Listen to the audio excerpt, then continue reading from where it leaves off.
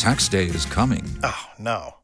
But if you sign up for Robinhood Gold's IRA with a 3% match, you can get up to $195 for the 2023 tax year. Oh, yeah. Sign up at Robinhood.com/boost by tax day to get the biggest contribution match on the market. Subscription fees apply. Investing involves risk. 3% match requires gold for 1 year from first match. Must keep IRA for 5 years. Robinhood Financial, LLC, member SIPC.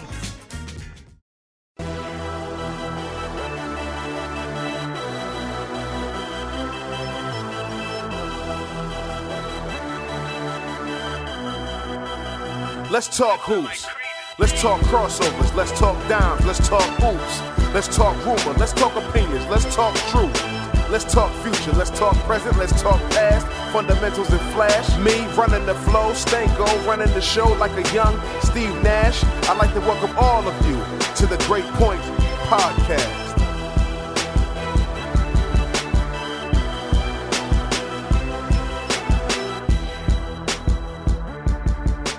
This is the Great Point Podcast. I'm Adam Stanko. Thrilled about the guest that I'm about to introduce you to. One of the best college basketball broadcasters in the country. Does studio work, calls games.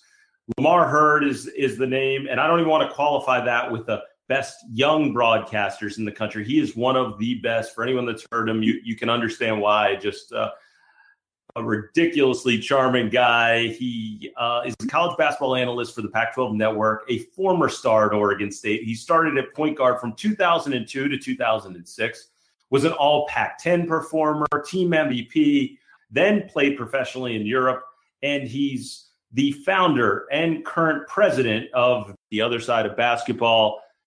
Lamar Hurd, I am thrilled to have you on the Great Point Podcast. So welcome, my friend. Hey, thank you, Adam. I'm equally as thrilled. I know there's been some big names already on this podcast, so I am appreciative of the invite to join. Well, you know, when they run down the list of the most influential people in basketball all time and they start saying Don McClain and Rex Chapman and Sonny Vaccaro, Lamar Hurd is not too far away from that list. I want to start from the beginning, Lamar. Your earliest basketball memory. Earliest basketball memory was receiving a Jordan Jammer as a Christmas gift when I was in the first or second grade. A Jordan Jammer was the equivalent of like a Fisher-Price little basket mini hoop type thing. My godparents bought it for me, and I played with it the entire day. They couldn't get me pulled away from it. We were having Christmas dinner that night. I was busy playing with the Jordan Jammer, and it became my obsession. And, that was the start of it. And, basketball kind of has dictated, the rest of my life since that point in time. But that's really my first memory of falling in love with the game. It's kind of ironic that it was the Jordan Jammer and you turned out to be one of the great dunkers in America. I don't think people realize that. And we'll get to that shortly. But as you then start to come up the ranks as a youngster playing, you turned out to be an outstanding high school player. Take me from the time that you started on that Jordan Jammer to reaching high school and the evolution of you as a player during your youth. Well, I grew up in Missouri City, Texas, which is a suburb in Houston, Southwest Houston, around the Sugar Land area. And so after being born in the city, we moved to Missouri City, and then I was in elementary school, and I had an older brother who was struggling at the public high schools there in town. Nothing criminal or anything of that nature, just needed to be somewhere where he could focus a little bit more on his academics and just make sure his priorities were kept straight. So what my mom did is she sent him to go to this school in a town called Cleveland, Texas, which is about 40 minutes or so north of Houston. She sent him to go live with this guy named Jerome Tang, who was our youth pastor at our church in Houston as we were growing up. So that's where the connection came in. That's how my mom knew him. But she sent him to go to this school called Heritage Christian Academy in a town called Cleveland, Texas. During the week, he would stay with Coach Tang there, and then on weekends he would come home. During this time, I'm in the fifth grade. And so when my brother would come home, he would tell me these stories about how they were playing basketball nonstop at this school, because it's a small school, K through 12, 130 kids or so. about as small as you can get. But Coach Tang, he had the key to the gym as the basketball coach and the athletic director. And so they would, go to classes during the day, and as soon as classes are out, they're in the gym playing. They would leave the gym playing and go to some restaurant, eat some food, or go home, do some homework. Next thing you know, they're back in the gym at 9, 10 o'clock at night. And so my brother would come home on weekends and tell me this stuff. And as he's telling me, this is sounding like the best thing in the world, for two main reasons. One, as I just explained, I became obsessed with the game from the time I had my Jordan Jammer in the first grade. And so here my brother is telling me about this nonstop basketball experience. That alone for me made me just want to go to the school. In addition to that, kids didn't have access to gyms, back then like they do now. Nowadays, you go to 24-Hour Fitness, LA Fitness, all these types of gyms that elementary age kids can go to and just go play basketball, or community centers, whatever it is. We just didn't have that kind of access when I was that age. So for those two reasons alone, I immediately wanted to go to the school. And I started asking my mom, can I go to the school? Of course, being 10 years old at the time, my mom shot my request down every single time. But I never let up. I spent the entire year kind of pleading with her to let me go and just to give me a chance. Let me prove to you that it would be a worthwhile decision. And ultimately, she let me go to the school. My 6th grade year was my first year there. So as a 6th grader, I was living out of my mom's house. I was staying with Coach Tang and my older brother at Coach Tang's apartment in Cleveland, Texas, going to Heritage Christian Academy and loving every second of it because it was exactly what my brother told me it was. You go to school, you handle your academics, but we play a lot of basketball. And it got to the point where midway through the year, I stopped wanting to go home on weekends. And so I would just stay in Cleveland, Texas the whole time. And so I would go 14, sometimes 21 days or whatever it was without seeing my mom because I wouldn't go home on the weekends. So my mom saw really quickly exactly how important basketball truly was to me. And she ended up moving up to Cleveland the following year. And we spent the next 6 years there, or however long it was, until I graduated. And it was a journey, man. It was the greatest journey of my life, both individually, as a person, and athletically. We turned the school into a powerhouse, not only in the state of Texas, but by the time I graduated, we were a top 25 program. We had about 7 guys go D1 from the roster I played on. Some of them were the seniors, some of them were juniors we left behind. We had a McDonald's All-American come along and Von Wafer, who ended up going to Florida State. And so it just turned into this thing that nobody would have seen it turning into, if you asked them 10 years or so prior to the time when it became what it became. So it was a cool experience, but more than anything, and I told you this before, Adam, the biggest thing I take away from it is all the life lessons my coach was able to teach me. He was a man of integrity. I saw him in every instance, how he handled himself, from how he coached kids to how he dated his then girlfriend, who became his fiance when I was in high school, who's now his wife of, I think they're going on close to 16, 17 years. So I just learned a lot from him, and it was just a great experience, man. So Lamar, you have this amazing turnaround with your high school program. And you and I have joked in the past about the fact that you were witness to a very special night in high school basketball. First, I'll let you tell your part of it. 100-point game from your teammate, Cedric Hensley. Yeah, man. So in our district, we were a lot better than the competition. And so we would win games by 20 points. You know what it was like, Adam? It was like the UConn women. Like when we played people in our district, it was like that. Like you knew you were going to lose. You knew it was going to be a blowout. The question was just how bad will the blowout be? And so, and that's why as a senior, my coach made the decision to go independent so that we weren't playing that kind of schedule. And then we started playing the national schedule. But here we are in my junior season, and we have to play teams within our district, and we're playing the school out of Houston. I forgot the name of them, but the game starts off, and Cedric Hensley, who was a tremendous athlete. I mean, he's one of the best athletes you've never heard of before. He's a guy that was being recruited by the Arizona Wildcats back then, by the University of Texas. He chose to go to the University of Houston, and it wasn't one of those kind of things where that was the best he could get. He made that decision because he's more of a homebody, didn't want to be away from home, hasn't really been away from home even since then, and we're 32 years old. So really talented guy. He starts off the game, and at the end of the first quarter, he had like around 20, 25 points. And so I remember we went back to the huddle during the break, and we're kind of thinking, wait a minute, he's got 25 in the first quarter. I mean, he's kind of on pace here to do some special stuff. And so at that point, I just kind of took the reins on it and said, "Hey, Seb, let's try to go ahead and get you to 100, man."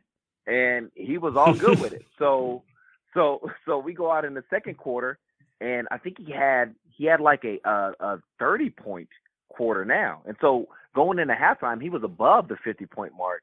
And, we just kept riding it out until the end of the game, and he ended up with 100 points.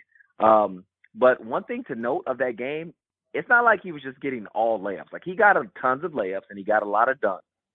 But he shot threes too, and he shot some 17-foot. There was actually times when he would pull up on a break, and I would get mad at him and say, we're trying to get to 100. This ain't time to be trying to explore your game and shoot mid-range shots. Go get the easy bucket. But he ended up getting there, man. It was a really fun night, and that game kind of put our school on the map that year because it became national news. A guy like you up in Philadelphia heard about it. The big radio shows, Jim Rome called in the following day and interviewed my coach, and it was just all over the place. So that kind of really did propel us to that national spotlight heading into that following year where we became a top 25 team in the country. Yeah, and my end of it, for people listening, that was crazy was, I'm working for this high school sports show in Philly, and DeJuan Wagner scores 100 points that same night. And I had heard about the DeJuan Wagner thing. Someone called and said, "Hey, DeJuan Wagner had 100 points." So I said, okay, great. And then I get a call from a producer that was down in Houston and says, "Hey, I just want to let you guys know there was a 100-point game tonight in high school basketball." And I go, Yeah, I know about it. And he goes, "You heard about the story here down in Houston?" And I go, "Well, Houston, what are you talking about? DeJuan Wagner in Camden High School, the All-American." And they go, No, Cedric Hensley had it for Heritage Christian. So Lamar, tail end of your high school career starts coming, and you start to get pretty heavily recruited. Like I said before, you're an outstanding dunker, but you're a guy that could distribute the basketball, handle it. You had good size. So tell me about the recruitment process then for you. Who was calling you, and take me through all that. Well, not only am I going to drop some information on our listening audience, Adam, but I'm going to drop some information on you. I don't even know if I've talked to you in depth about this whole process before. Going back to the start of our conversation here, I was obsessed with basketball from the time I was in the first grade. And I began to establish goals for myself. I wanted to get a D1 scholarship. One of the things that I started doing when I moved to Cleveland, Texas, and going to Heritage Christian was watching college basketball games. Like, I remember the Big Mondays games on ESPN, the Super Tuesdays, all that stuff. We would watch that like every week when I was in a 6th grade, 7th grade, 8th grade. And so, I began to have this dream of playing on TV in one of the quote unquote Power 5 conferences.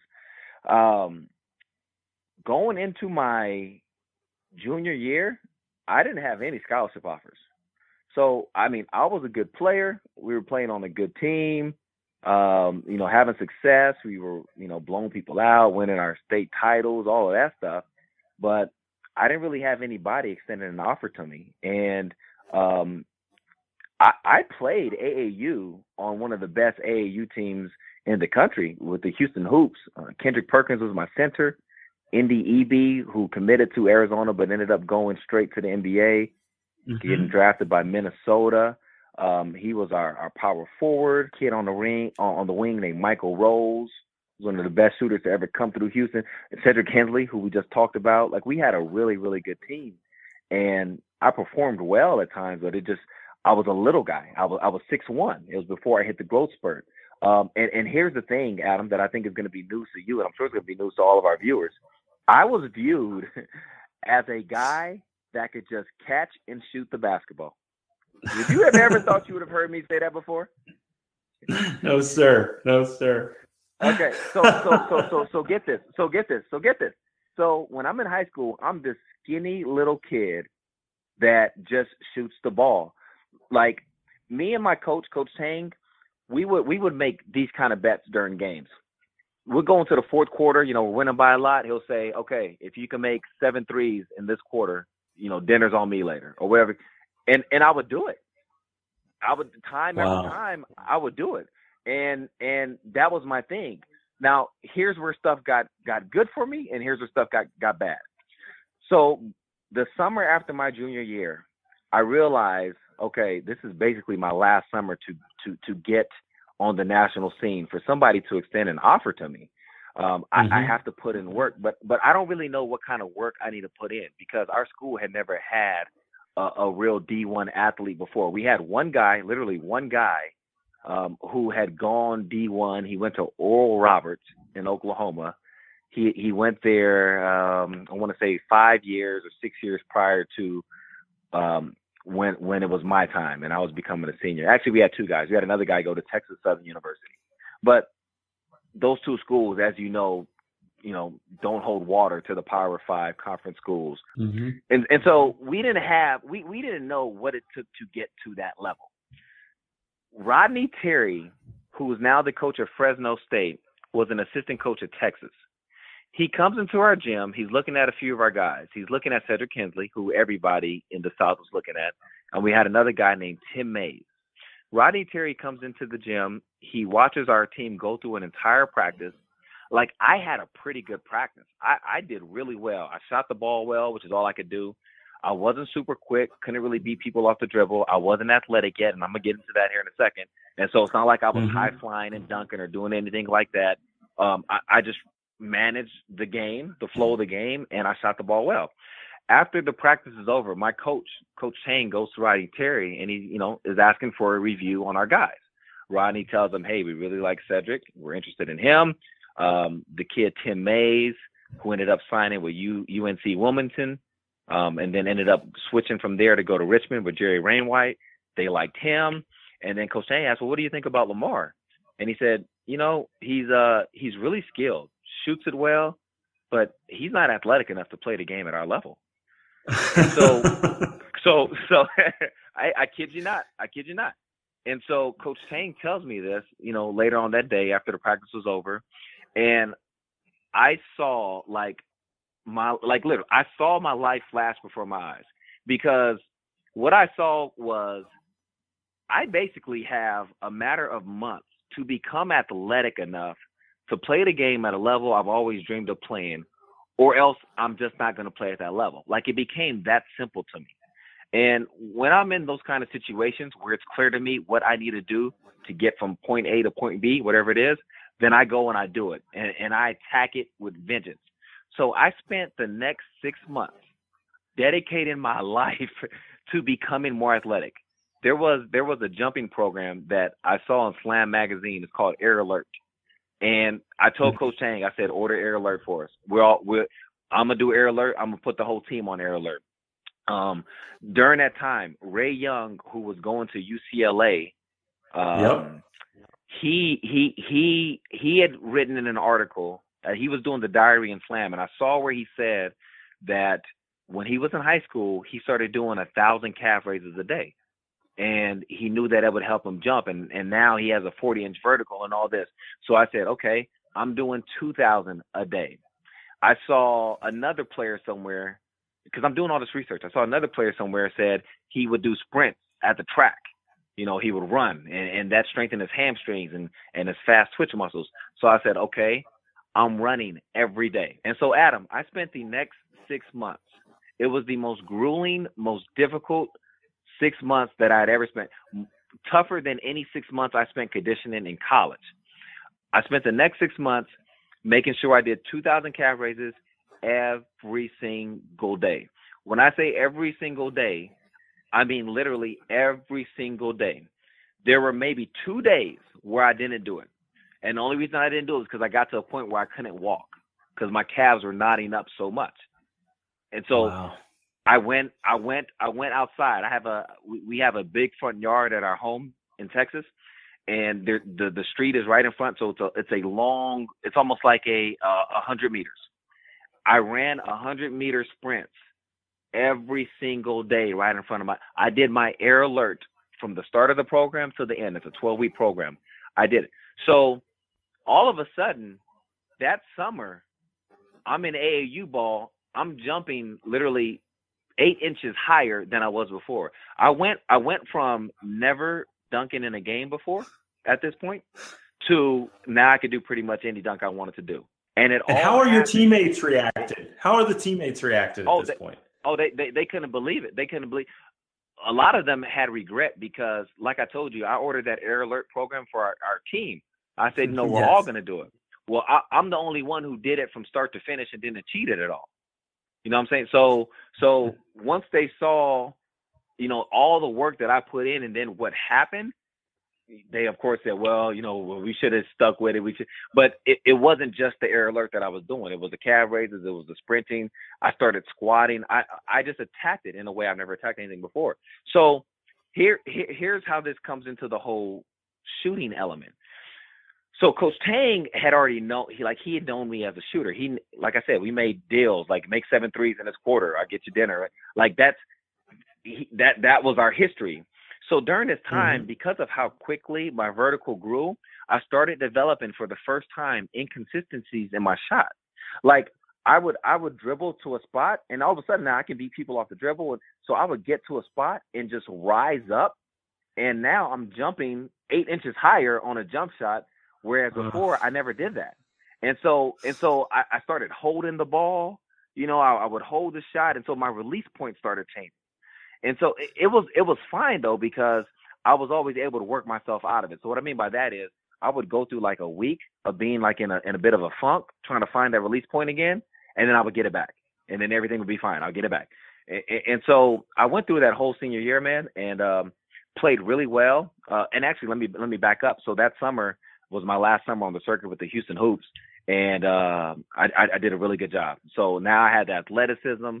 I was able to knock down shots, although I wasn't shooting it as consistently as I was before. I still was. Here's the funny part. The Hoops wanted me to be the point guard of that team because they wanted a guy that could manage games and space the floor when the ball got down to Kendrick Perkins. And so that was my role. But my recruiting started to skyrocket. And as soon as I started school that fall in 2001, we just started having guys come down. They're watching our practices. And then the scholarship offers started coming. The first school that extended the offer to me was Northwestern out of the Big Ten. And the way that they caught wind of me, I was at a showcase camp that summer. And John Thompson III, who was at Princeton at the time before he went to Georgetown, saw me play and immediately wanted me to go to Princeton. And he called my coach, and my coach kind of told him, well, Lamar's really good academically, but I think his dream is to kind of play at a bit of a higher level. And so John Thompson, he called Northwestern because he figured Northwestern is the closest thing academically to Princeton, but they also have the higher level of athletics. So he kind of put me on to them. And so now, my recruiting just really picks up. And my senior year, we played a national schedule. So we're going to Florida playing. We played, why am I drawing a blank here? Darren Wright. Why am I drawing a blank here? What's my man's name out of Texas, the Colony? Played with Bracy Wright. Darren Wright and Darren Williams. Bracy Wright the combo. And Darren Williams. Yes. So we played them twice. The first time we played them, we beat them. I had a moderate game, had about 13 points, but I played well. I defended well. And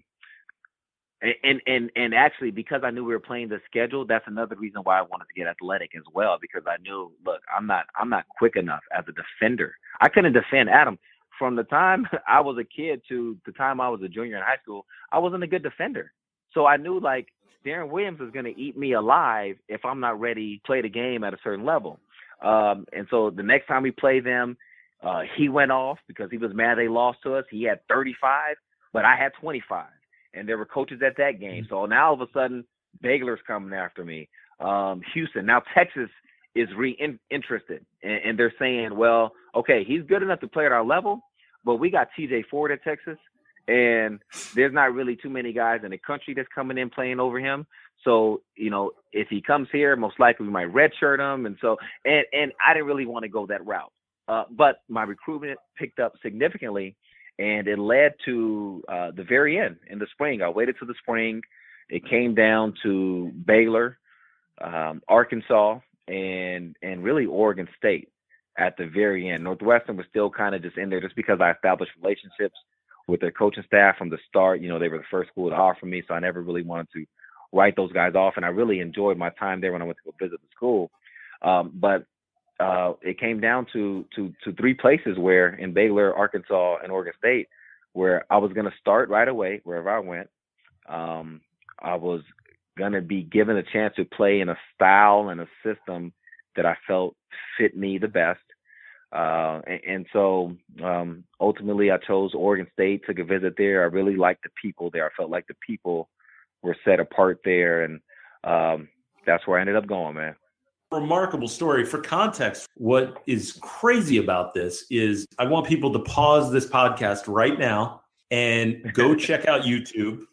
Go on to YouTube and look up Lamar Hurd dunk contest. I think they can find the one where you beat Terrence Ross, future, NBA slam dunk champ. I mean, amongst a host of others, you are a special dunker. I know you say you still have the hops. I don't know if that's necessarily true. No one's really had proof of it over the last 5 years or so. But Lamar, before we jump into the Oregon State stuff, I'm really curious about that drive. Where do you think that came from? I think it came from two places. One, my mom. My mom was a single mom. I grew up as a young kid watching her go to work all the time, not make excuses about anything. And at times when she could have, she just did all the extra. She always got stuff done. There was just no complaints. And then also from my time at Heritage Christian leading up to that junior year, just the grind we were on. I mean, we were a tiny school, 1A. All we heard from people is we would never amount to anything.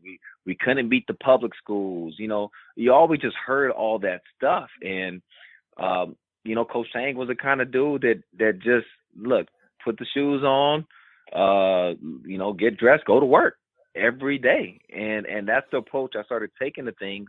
And I started to realize, in a way, how easy it is to build whatever it is you want for yourself, whatever kind of life it is you're seeking. You just have to be accountable. You got to hold yourself accountable. You got to be disciplined. You got to be able to prioritize. But it's all right there in front of you. And so when I took on that task of Operation Become Athletic, I don't want to say it was life or death, but it was dream or no dream. I mean, I really saw it as, look, it was like, if you don't do this, you're not going to college. That's how I saw it. If you don't become athletic in the next 6 months, you're not going to college. And so for me, not accomplishing it just wasn't an option. What's fascinating about that is Malcolm Gladwell talks all the time. People talk about his 10,000 hours rule that he's made famous and all. But one thing that he always stresses is the idea that he's not interested in the idea of natural talent, that people have natural talent. And we hear it all the time with basketball players. Like, he can jump out of the gym, like he's got a 40-inch vertical, and so it's always assumed with guys like that it's just they woke up one day and could jump. Yeah. And I think that you prove a point that, dispels a lot of the rumor or the perception that the people are just born with natural ability. Like, that has to be honed, whether people realize they're in training or not, but on the playgrounds, what have you. I mean, the guys that you're dunking against, they're doing calf raises too. They're running sprints too. There's a reason that guys become great athletes. So I'm glad that you talk about that and share that story. No, Adam, you're 100% right. I always cringe may be putting a little bit much on it, but like I don't like it when I hear a guy say, "Oh, well, you've been given this God-given ability, so this," because you just overlook all the work that certain guys have put in. Kind of like you just said, you don't just wake up athletic. Now, there are some guys who do have that, who they don't work on their bodies, they don't do, and then they can just roll out of bed, drop 30, and dunk on you and do all that. But for the most part, I mean, the guys who make it to the highest of levels put in a certain amount of work that others just weren't willing to. Yeah, you have the talent, and then you put in the work also. And the idea too is, and Gladwell speaks a lot to this point, is the idea that work ethic in itself is a talent. The fact that you had that drive is a talent. You end up going to Oregon State and obviously have a very successful run individually.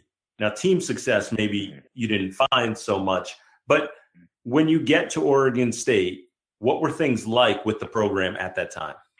Yeah, well, oh man, well, here's the thing, because I don't personally feel like I had a great individual run. I feel like it could have been, and at times it was pretty good, but overall it wasn't, and I'll get into reasons why that wasn't the case. But when I first got there, it was 2002. The program had not had a winning season since 1990. So, yeah, they hadn't been to the tournament, but they also hadn't even just had a winning season since 1990. So the expectation level was not very high. The thing that sold me on going to Oregon State, or one of the things, was the coach. Jay John had just left Arizona, and this is when Arizona was in their heyday with Lute Olson, consistently a top 5 team or so in the country. Some of the best athletes there were around. I think they had just got done with Bibby and Gilbert Arenas and some of those guys. So Arizona was known as point guard U. Like if you're a point guard, you go to Arizona. So here's this coach coming from Arizona and now going to Oregon State and offering me a scholarship. So to me, it's like, okay, look, this dude just came from point guard U. I want to be one of the best point guards there is. I need to go ahead and do this. And so that was one of the things that sold me. And a coach coming in from a winning tradition, coming from Arizona, going to a program that hasn't won a year. So, with all that stuff, I felt like, okay, this is going to be the kind of place for me, because it reminds me a lot of Heritage Christian. When I first got there, the program was nothing. The program was irrelevant. And at the time, Oregon State was somewhat irrelevant in the Pac-10. And I wanted to be part of the building process. And I wasn't afraid of the building process. Like you'll get guys that will say, oh, I want to go help this school or that school become relevant again or get back to winning championships or whatever. But then like when you start to work and you realize how tough it might be, guys will wilt. Or they'll run away from it. They transfer, they do whatever. Like for me, I wasn't afraid of it at all. And I remember the day I chose my jersey number, when my coach asked me what number did I want, I said, I want a number 1. And he said, well, if you get number 1, you do understand a lot of pressure kind of comes with that number. And I said, yeah, I really don't care though. I know what I'm getting myself into. And so I start off that freshman year, Adam, had some good games, got better as the year went on. Took some challenges personally with some other point guards in the league. Luke Ridnour was in the league that year. He won the Conference Player of the Year that season. And so, games when I played him, I tried to play my best ball. And I played pretty good games against him. Same thing with Jason Gardner down at Arizona. I wanted to make it a point to make a statement in the game when we went and played at Tucson. And I had a series where I scored 3 times in a row. And remember, Lute Olson had some words for Jason Gardner and this and that. And after the game, he came to me and said, I really like your game. And look, hey, all I scored in the game was like 8 or 10 points. But just during that little series, it was enough to make Lute Olson give me my props after the game. And so you got to remember, I mean, I'm kind of coming from a small town atmosphere. I hadn't been on these kind of stages before. The high school game back then wasn't like it is now, where kids now are so comfortable in those situations of playing in front of 15,000 people or whatever the case is. And, so for me, it was new. So it was kind of just a cool thing, and I'm just taking it all in. And so by the end of the year, I was being talked about for the all Pac-10 freshman team.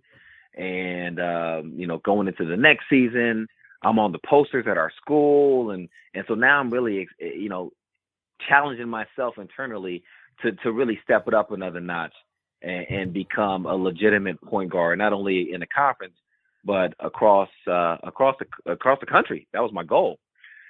But this is the year, man, where mentally I really started to struggle. And so I take you back again, as we talked about, when I was in high school, I was a shooter. Like, that's what I was known as. As soon as I became the athlete, my shooting became inconsistent. And so I never shot the ball at the same level consistently that I did from the time I was in 11th grade and before. But although I didn't do it consistently, I could tap into it from time to time. And then once I tapped into it, I could get it going for an extended period of time.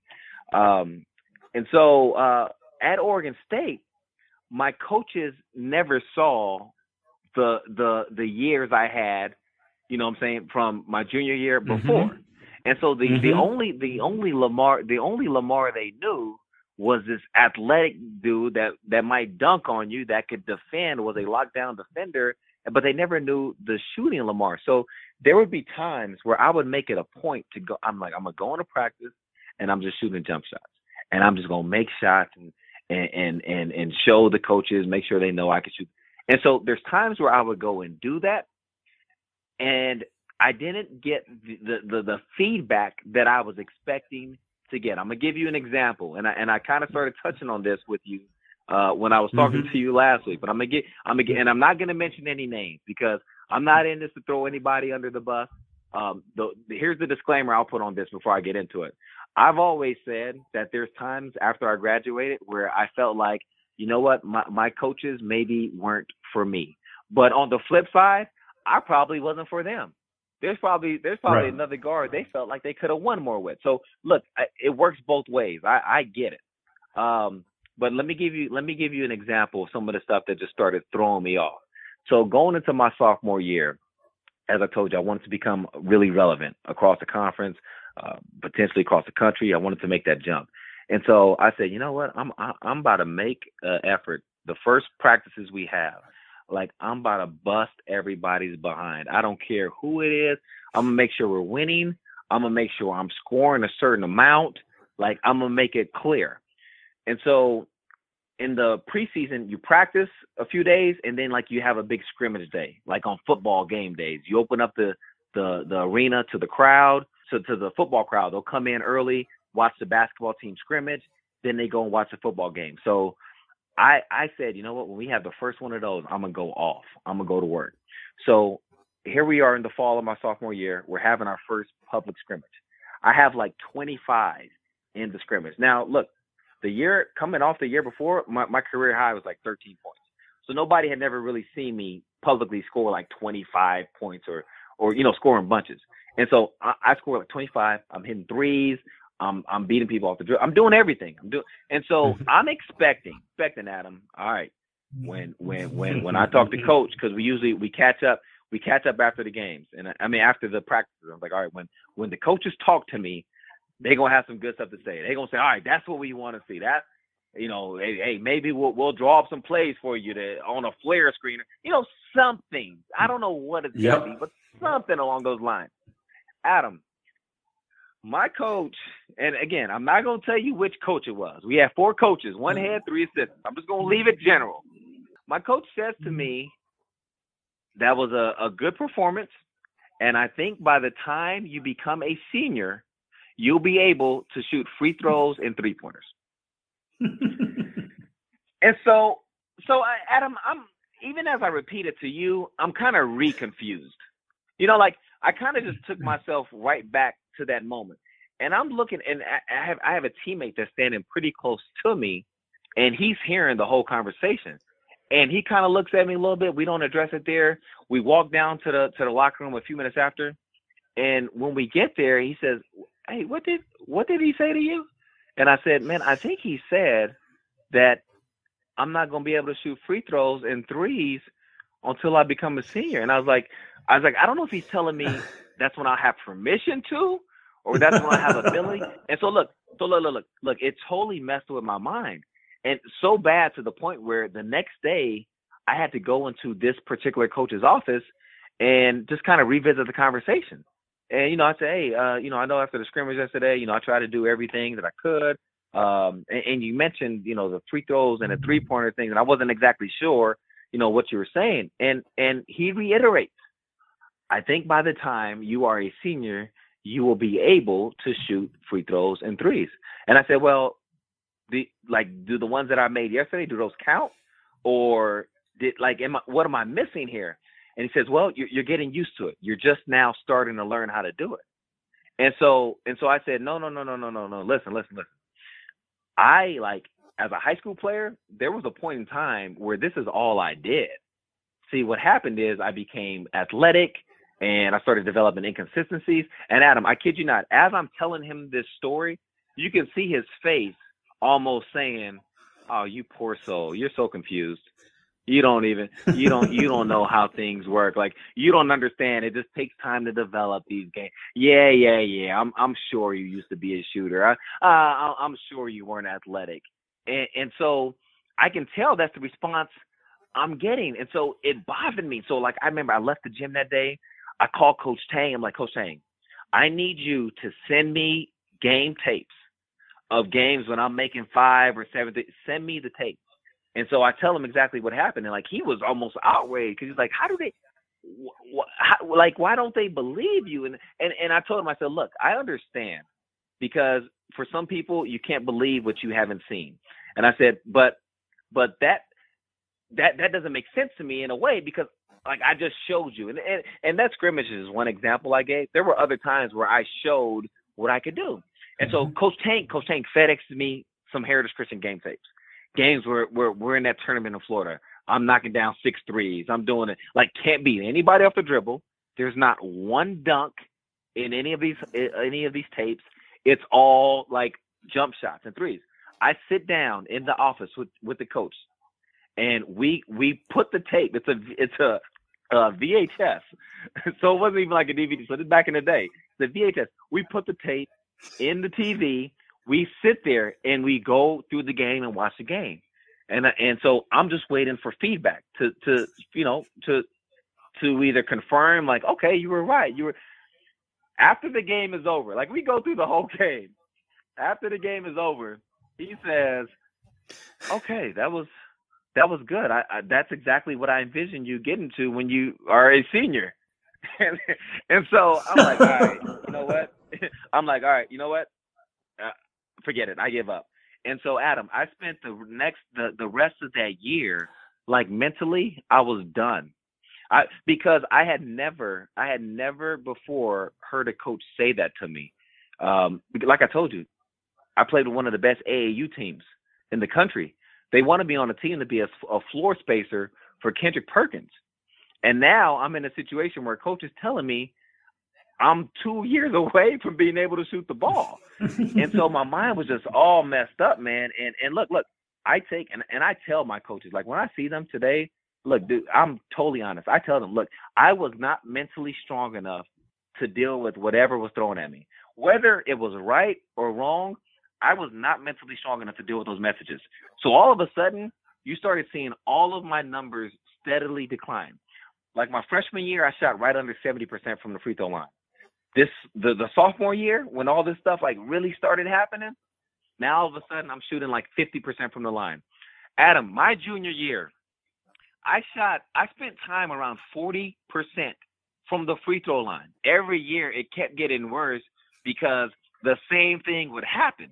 So after that sophomore year, when I thought oh my goodness, dude, now look, I had some good games in other ways. I had multiple 10 assist games. I had games where I actually almost had a triple double. We were playing Oregon at home. I ended up with 13, 10, and 7. And had anybody in the gym told me you are 3 rebounds away from a triple double, then I would have started stealing rebounds. But nobody ever said anything. So I let the game come and go. We won the game, and so the season wasn't a complete throwaway.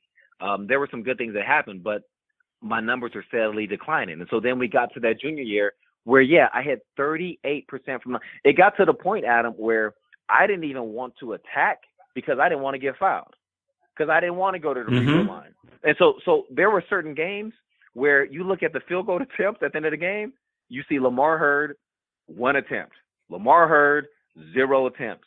And it would go on. And so, like, I really hit rock bottom. And I got to a point where I felt like, man, the only way I can kind of get out of this is if I look into transferring. Because it's pretty clear to me kind of what these people think of me. And I did not know any other way to get out of this. Because I'd spent that junior year when I shot 38% from the line, I did the same thing going into the season. Dominated. Like, I did all the things coaches say. Come to practice early, stay late, put in the extra work, dominate every day, dominate your position. Like, I did that all the time. And a lot of that is the reason why, even though I wasn't putting up certain numbers, I was still playing 30 minutes a game. Because my value was still there, and they could see that. But I guess the potential aspect is what maybe wasn't seen the same way. And so here I go, man. I get into the summer after my junior year. I'm strongly contemplating transferring, and it was my strength and conditioning coach who really talked me into staying.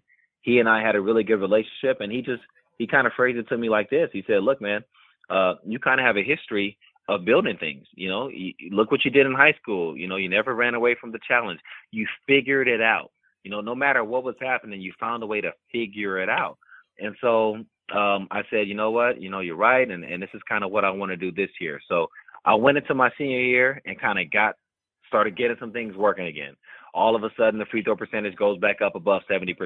And the funny thing to me, Adam, and I laugh when I hear this all the time, you'll hear broadcasters just say a kid's shooting percentage or free throw percentage goes up. They'll say, oh, well, it was all the hard work he put in over the summer. And so people will say that about me, and I actually worked less on free throws between my junior and senior year than I did any year before that, because it had nothing to do with the physical aspect of it. It was 100% mental, and so mentally, man, I just got to a point where I was like, you know what, man, I'm just gonna go out here, I'm gonna play. I don't care what anybody says. I don't care what anybody thinks about me, and that was new for me because I was a kid that always wanted to do things the right way, always make coach happy and make the crowd happy and all that. Started playing some really good basketball. Midway through non-conference season, my coach takes me out of the starting lineup. Prior to this, my freshman, sophomore, and junior year, I started every single game except maybe 2. And the 2 that I didn't start was because I had back spasms, and I didn't play in one of them. And so now I'm kind of back to the uptick portion of my career. I'm playing well. I get taken out of the starting lineup. All of a sudden, it starts going to my head. I start, so I start the battles. All right, man, here's what's happening. The year's gonna go down, and all this other stuff. Just a bunch of negativity. And so I fight that off. I try to stay positive. I stay involved in games. We start Pac-10 conference play. We start on the road at Oregon. I'm coming off the bench. I'm not happy about it because, again, I'm playing some of my better basketball, trying to improve and all that stuff. And I want to win that year. We went to the NIT the year before, and this is our year to kind of make it to the NCAA tournament. And so I want to be a part of making that happen. We're at Oregon. We're losing down the stretch. My coach decides to go with me in the second half, starts me in the second half instead of our other point guard. Basically lets me play the rest of the half.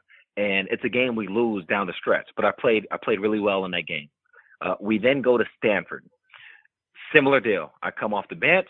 The point guard that my coach went with to start, he takes him out in the second half, goes with me in the second half. We play really well down the stretch. We, again, lose a close game. On the bus ride from Stanford, my coach comes and sits by me. He's never done this before. In my 4 years there, never done this before. He comes and sits by me, and we're talking about the game. We're talking about the last few weeks. He says, you know what? I made a mistake. I said, I'm never taking you out of the starting lineup. You're starting every game for the rest of the season. We're going to ride and die with you. And it was the biggest relief that I had experienced during my time there. It was one of the first times where I felt like, okay, Coach and we're really, really in sync. I go to Cal. I start that game. We win the game. It was our first game winning on the road in like 2 years. Because the year before when we went to the NIT, we basically won all of our home games, but lost everything on the road. So here we are. We win at Cal, which was a pretty big deal. Cal was I think they were a tournament team that year with Leon Poe, Yinda, Ubaka. They had a good team. We go from that game, Adam, back to Gill Coliseum. We have Arizona at home. Arizona's ranked top 25 in the country, led by Hassan Adams that year, had Chris Rogers, Mustafa Shakur. I forget who else they had on that roster. But I start the game, play well, we win the game. Now we're 2-2 in conference play. Now we got Arizona State coming up. If we win this game at 3-2, we're like in a 3-way tie for first or second place. I can't remember, but it was a place where we had never been as a program in a long time after the first 3 or 4 weeks of the season. And so people are kind of excited. We're getting really good crowds at Gill Coliseum. I start the game. We're winning, playing well. We're in the first half. I start feeling the tightness in my groin area.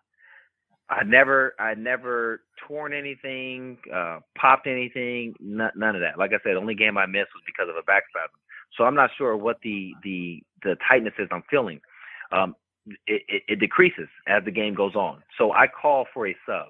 My coach sends a sub to the table. And so what I'm trying to do is just control my movement as I'm playing until the whistle blows and I can get a sub. I end up, I still don't know how this happens. I end up with the ball in my hands. Shot clock is winding down. I'm at the top of the key. And so I have to make a play. Up until that time, I made sure the ball was not in my hands. I just passed, got out of the way.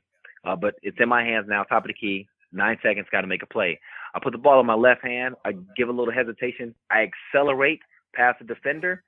As soon as that acceleration happened, I heard a snap. And then I jumped. And on the jump, I heard like 2 more snaps. As I'm falling down towards the floor, I pass the ball to the corner to my teammate, Chris Stevens, who makes the 3. All right. So I went out on a 3-point shot. I went out on an assist, but I fall to the floor, and that was the last minute I played in college basketball. And I was out for the game. The team then went on to lose 14 of the next 16 games, I believe is what it was. And so we all of a sudden went from being a potential NCAA participant, for sure, another glue into the NIT. We went from being that to being nothing. And the program started to take a lot of steps backwards. A year later, they went 0-18 in conference play. And then there was a coaching change. But that was my career. And as you know, Oregon State just made it to the NCAA tournament this past season. And while I'm super happy for those guys there, and I'm just as happy for the kids that are going to come in the next few years, because I believe Wayne Tinkle is a fabulous coach. I think that administration there is top notch. Program is in a really good place. While I'm happy for them, I feel really badly for a lot of guys that played on my team, played on a few teams after that, played on a few teams before that, because there's been some good players and some good talent in the program that will never get an opportunity again to enjoy the type of college experience that guys at the school now are enjoying. And it's one of those things that just sucks because it happens everywhere. It happens everywhere. And it's one of those, it's just one of those hard aspects of college basketball, of sports in general. It comes to an end at a certain point. And while I didn't have the type of career overall that I would have liked to have, man, there's no way that I'm the person I am mentally today without the stuff that I went through while I was there. Like, there's no way I'm working on TV, sitting next to a guy like Kevin O'Neal who will throw whatever at you, and able to not worry about whatever my response is, if I make a mistake, what the crowd is saying, what kind of hateful tweets I get. There's no way I deal with all that in a way that I'm able to now if I don't go through some of the things I went through in college. So overall, man, thankful for the experience, but it was quite a ride. What do you think with all of that?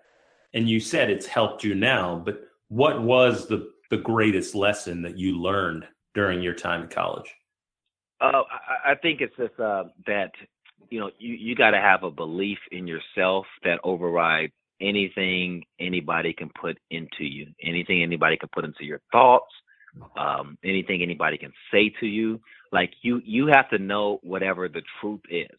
So when I went to Oregon State, like the truth of the matter was, no, I can shoot the ball. I just went through this situation last year where I became this super athlete. I developed inconsistencies, but at the end of the day, I can shoot the ball. And had I always abided by and truly trusted in that truth, then I would not have allowed maybe things that were said to me to impact me the way that they did. And I'm at a point in my life, and I've been here for a while now, where there's really nothing anybody can say to make me believe differently than what I know. And that wasn't the case then. And again, it's why I take full responsibility. When kids nowadays, Adam, when I hear kids, whether it's in college or high school, I work with kids at the AAU level, whenever I hear them say, oh man, coach killing my game, or man, it's coach's fault why I'm not shooting that shot or whatever, I always tell them, the first thing I ask them is, are you on the court? And more times than not, they are. They're getting minutes. They're on the floor. The ball hits their hands. So now it comes down to, are you confident enough to take certain shots? Are you skilled enough to get to certain shots? You know what I mean? Like, are you good enough to make a one-on-one move and create space? Are you comfortable enough that if you miss a shot one possession, you come down the next, you shoot the same shot? And really, that's what it comes down to. I was a kid. I played 30 minutes a game for the most part throughout my career. And so although there wasn't that level of comfort maybe that I would have liked to feel from my coaching staff that I always saw from coaches before that, I was on the court. I had the ball. So I take responsibility for it.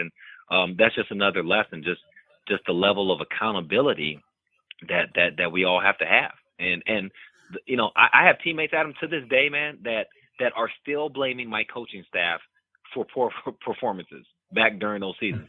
I mean, to this day, they haven't gotten over it.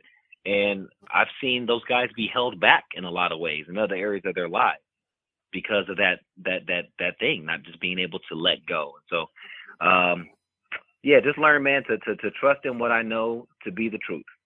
Well, I love that lesson. And I want to continue on with this journey of yours. So then you go, after school is up, you go to play ball professionally in Germany, right? And so you go to Germany, but what's crazy is, Lamar, you're a guy with NBA type athletic ability, NBA body. You had been around a core in Houston, which had all the talent in the world. You start seeing these guys that you knew, like you talk about TJ Ford, a Houston kid, Daniel Ewing, these other guys have a chance at making the league. Emeka Okafor, John Lucas, yes, and the list goes on and on. And so you're seeing all these guys around you, and most guys, I think, playing D1 college ball, then going on playing professionally in Europe, the dream is, I'm going to go to the NBA.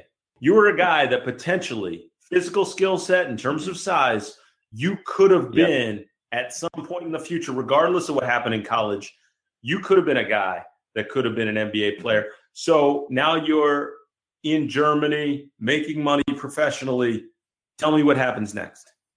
What happened is I went to Germany, played in the first league there, which is a really good league. For people who don't know, it's a really, really good league. You got former NBA guys over there. You got guys that were all ACC, all Big 12, all that. So it was a really good league. And I had a good season. I kind of picked up where I left off before I got hurt at Oregon State, where, I'm kind of playing a little more free basketball, more confident basketball, shooting shots, using my athleticism. And after the season, the team wanted to bring me back, and I had other teams that also wanted to bring me in.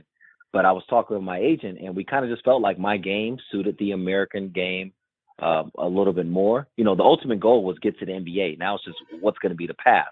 And the question was, do I go back to Europe, or do I try to go the D-League route?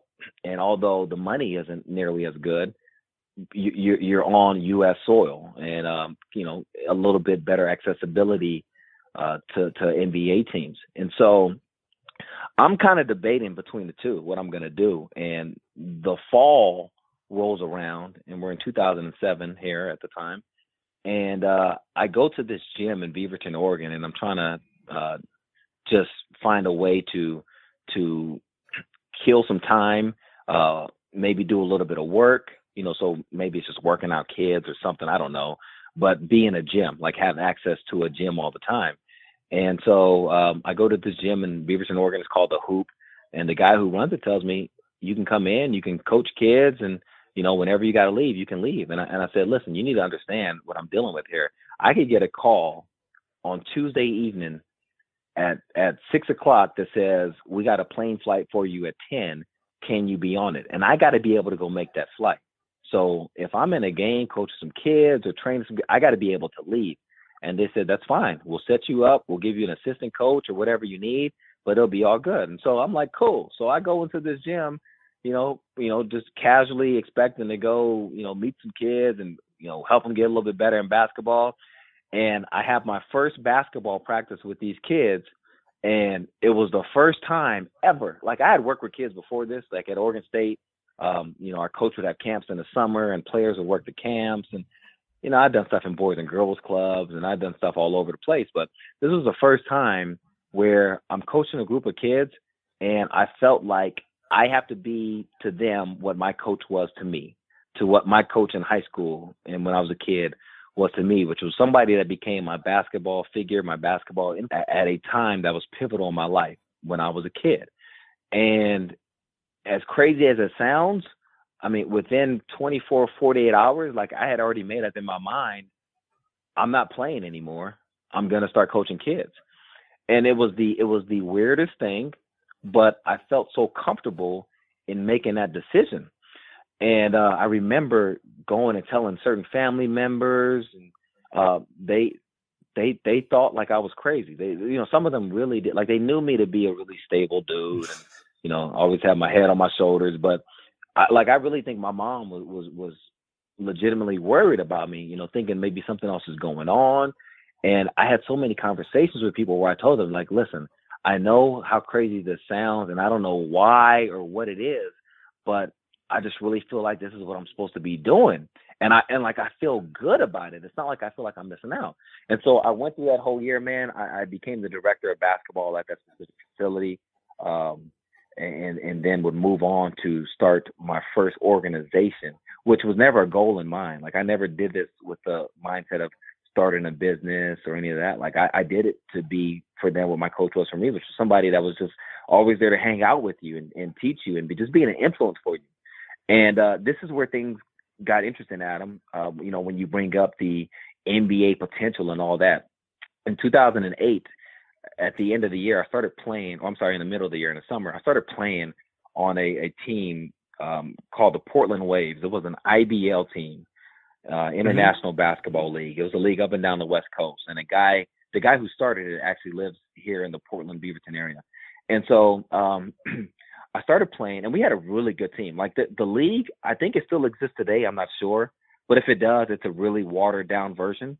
Back then, like in 08, 09, 2010, there were some really, really good players because guys would come home from overseas and they would just play in it.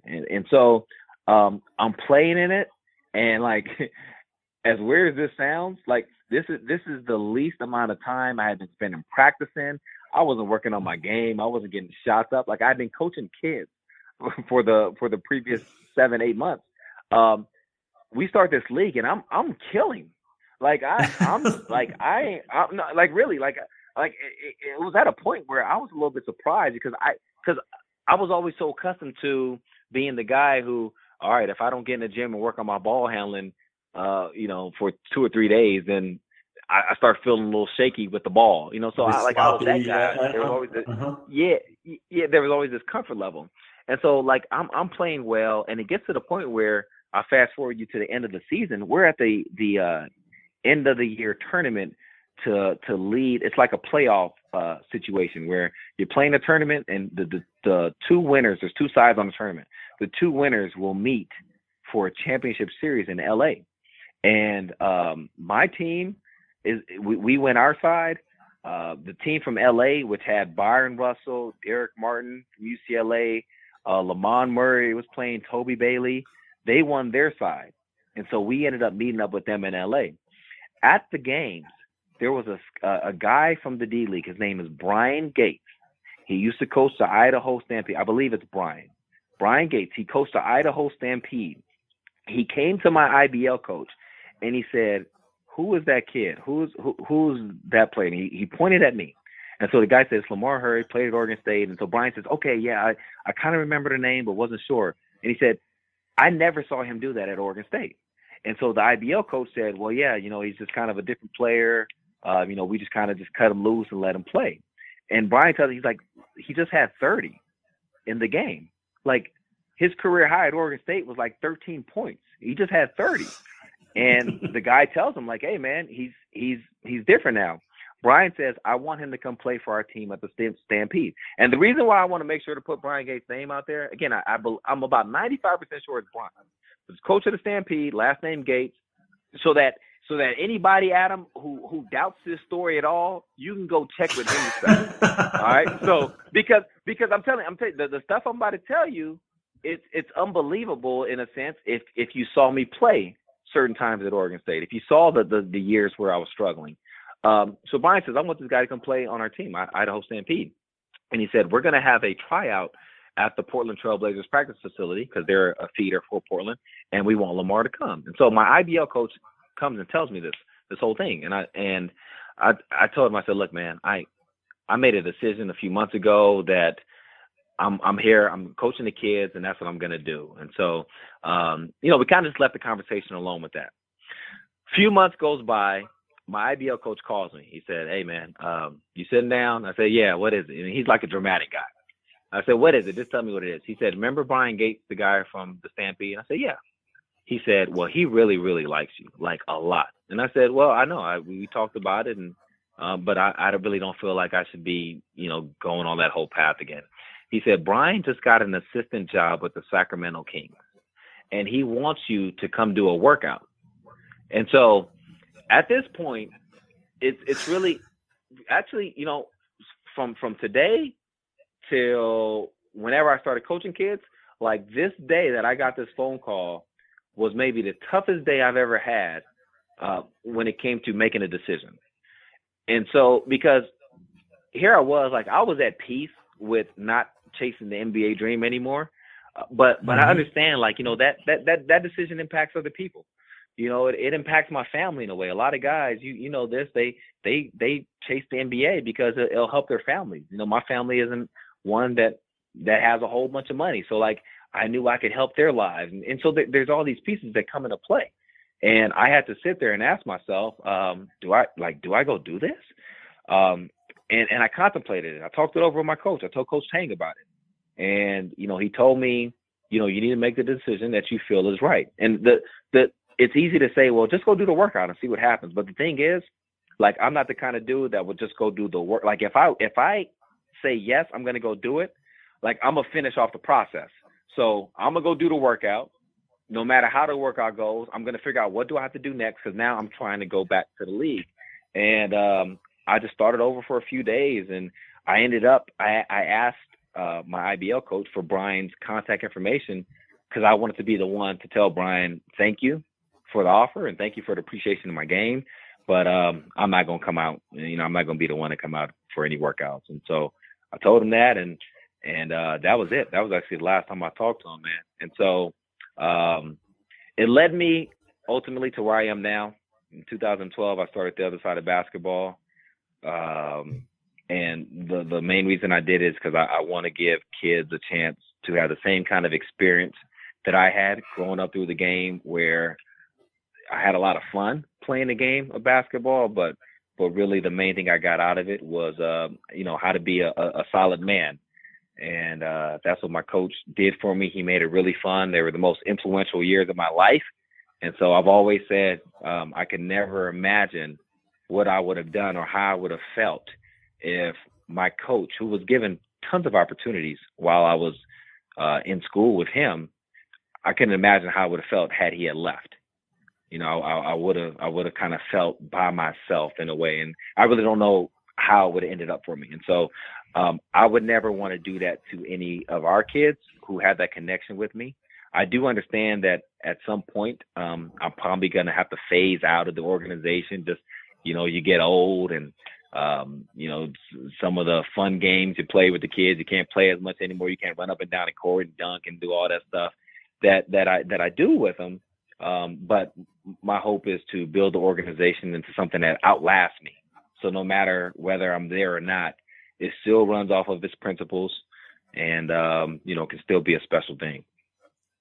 Well, I'll tell you, Lamar, I hear your whole story, and it's really incredible to me. Your work with the other side of basketball has really been remarkable. But what's wild to me is just how Jerome Tang was such an influence to you at the beginning, and just the way you describe him and describe the program, and just from the beginning when there was a gym available to you and how magical that felt. And it's weird because as you talk about it and the enthusiasm you have towards it, you know, brings me back to my youth and what that felt like when there was, you know, influencers in the game of basketball that you knew, the guys that I remember from summer camp and showcases and, you know, just coaches that I happened to meet, like that would have this, I don't know, this force over me that just, you know, which enabled me to want to be like them. And you're following in Jerome Tang, who now assistant coach at Baylor. You know, you followed in his footsteps. And listen, I'm sure he's very proud of you right now. You know, the man you've become. And listen, you talk about the influence you've had, not just with the kids, but now, you know, among the Pac-12. You were part of the search committee for Wayne Tinkle coming in. So now, ironically, you were there when things were really going bad with the Oregon State program. And then here was this guy who came out of that, you know, you rose from the ashes and you helped turn the program around, being influential, helping them get Wayne Tinkle. And I really appreciate you sharing your whole journey. And it's just insane to me that when you hear it from beginning to end, someone passing up the opportunity to go try out for an NBA team seems wild and crazy. But when you hear where you started and where you ended up, it doesn't seem that crazy at all. So thank you so much for your time today. I appreciate it, man. My pleasure, man. My pleasure. Again, thank you for having me. I love the Great Point podcast. And so I'm just trying to maintain the standard that you and the previous guests have already established. I appreciate that. And let me tell you, next time you come on, I promise the people, so we got to have you on again. There's still a lot more to talk about, and I'll leave this teaser for them that, you know, again, that you were very close to becoming the first Black Bachelor, and they can look that story up on YouTube as well when they're checking out the dunk videos. But I appreciate all your time. People can find out more about The Other Side of Basketball by checking out the website, www.theothersideofbasketball.org. And Lamar, they can find you on Twitter at @L_Hurd. Lamar Hurd, really, really appreciate your time on the Great Point podcast. Thank you so much. No problem, man. Thanks again for having me. So loved having Lamar Hurd on the Great Point podcast. Really incredible to hear his journey from start. And I don't even want to say finish because that guy has so much more in store. He's done so much for so many kids with The Other Side of Basketball. And really check him out if you get the chance on Pac-12 Network. Lamar Hurd is really a special broadcaster and a special guy. So my thanks to Lamar, and obviously my thanks to you for listening. Always appreciate you guys checking out the podcast. It means a lot to me. And lastly, I don't mention it enough, but my guy, Yao G's, who does the intro music. He's the best. Check out Yao G's, his music on iTunes. You're going to love his stuff. Thanks for listening. We'll catch you next time.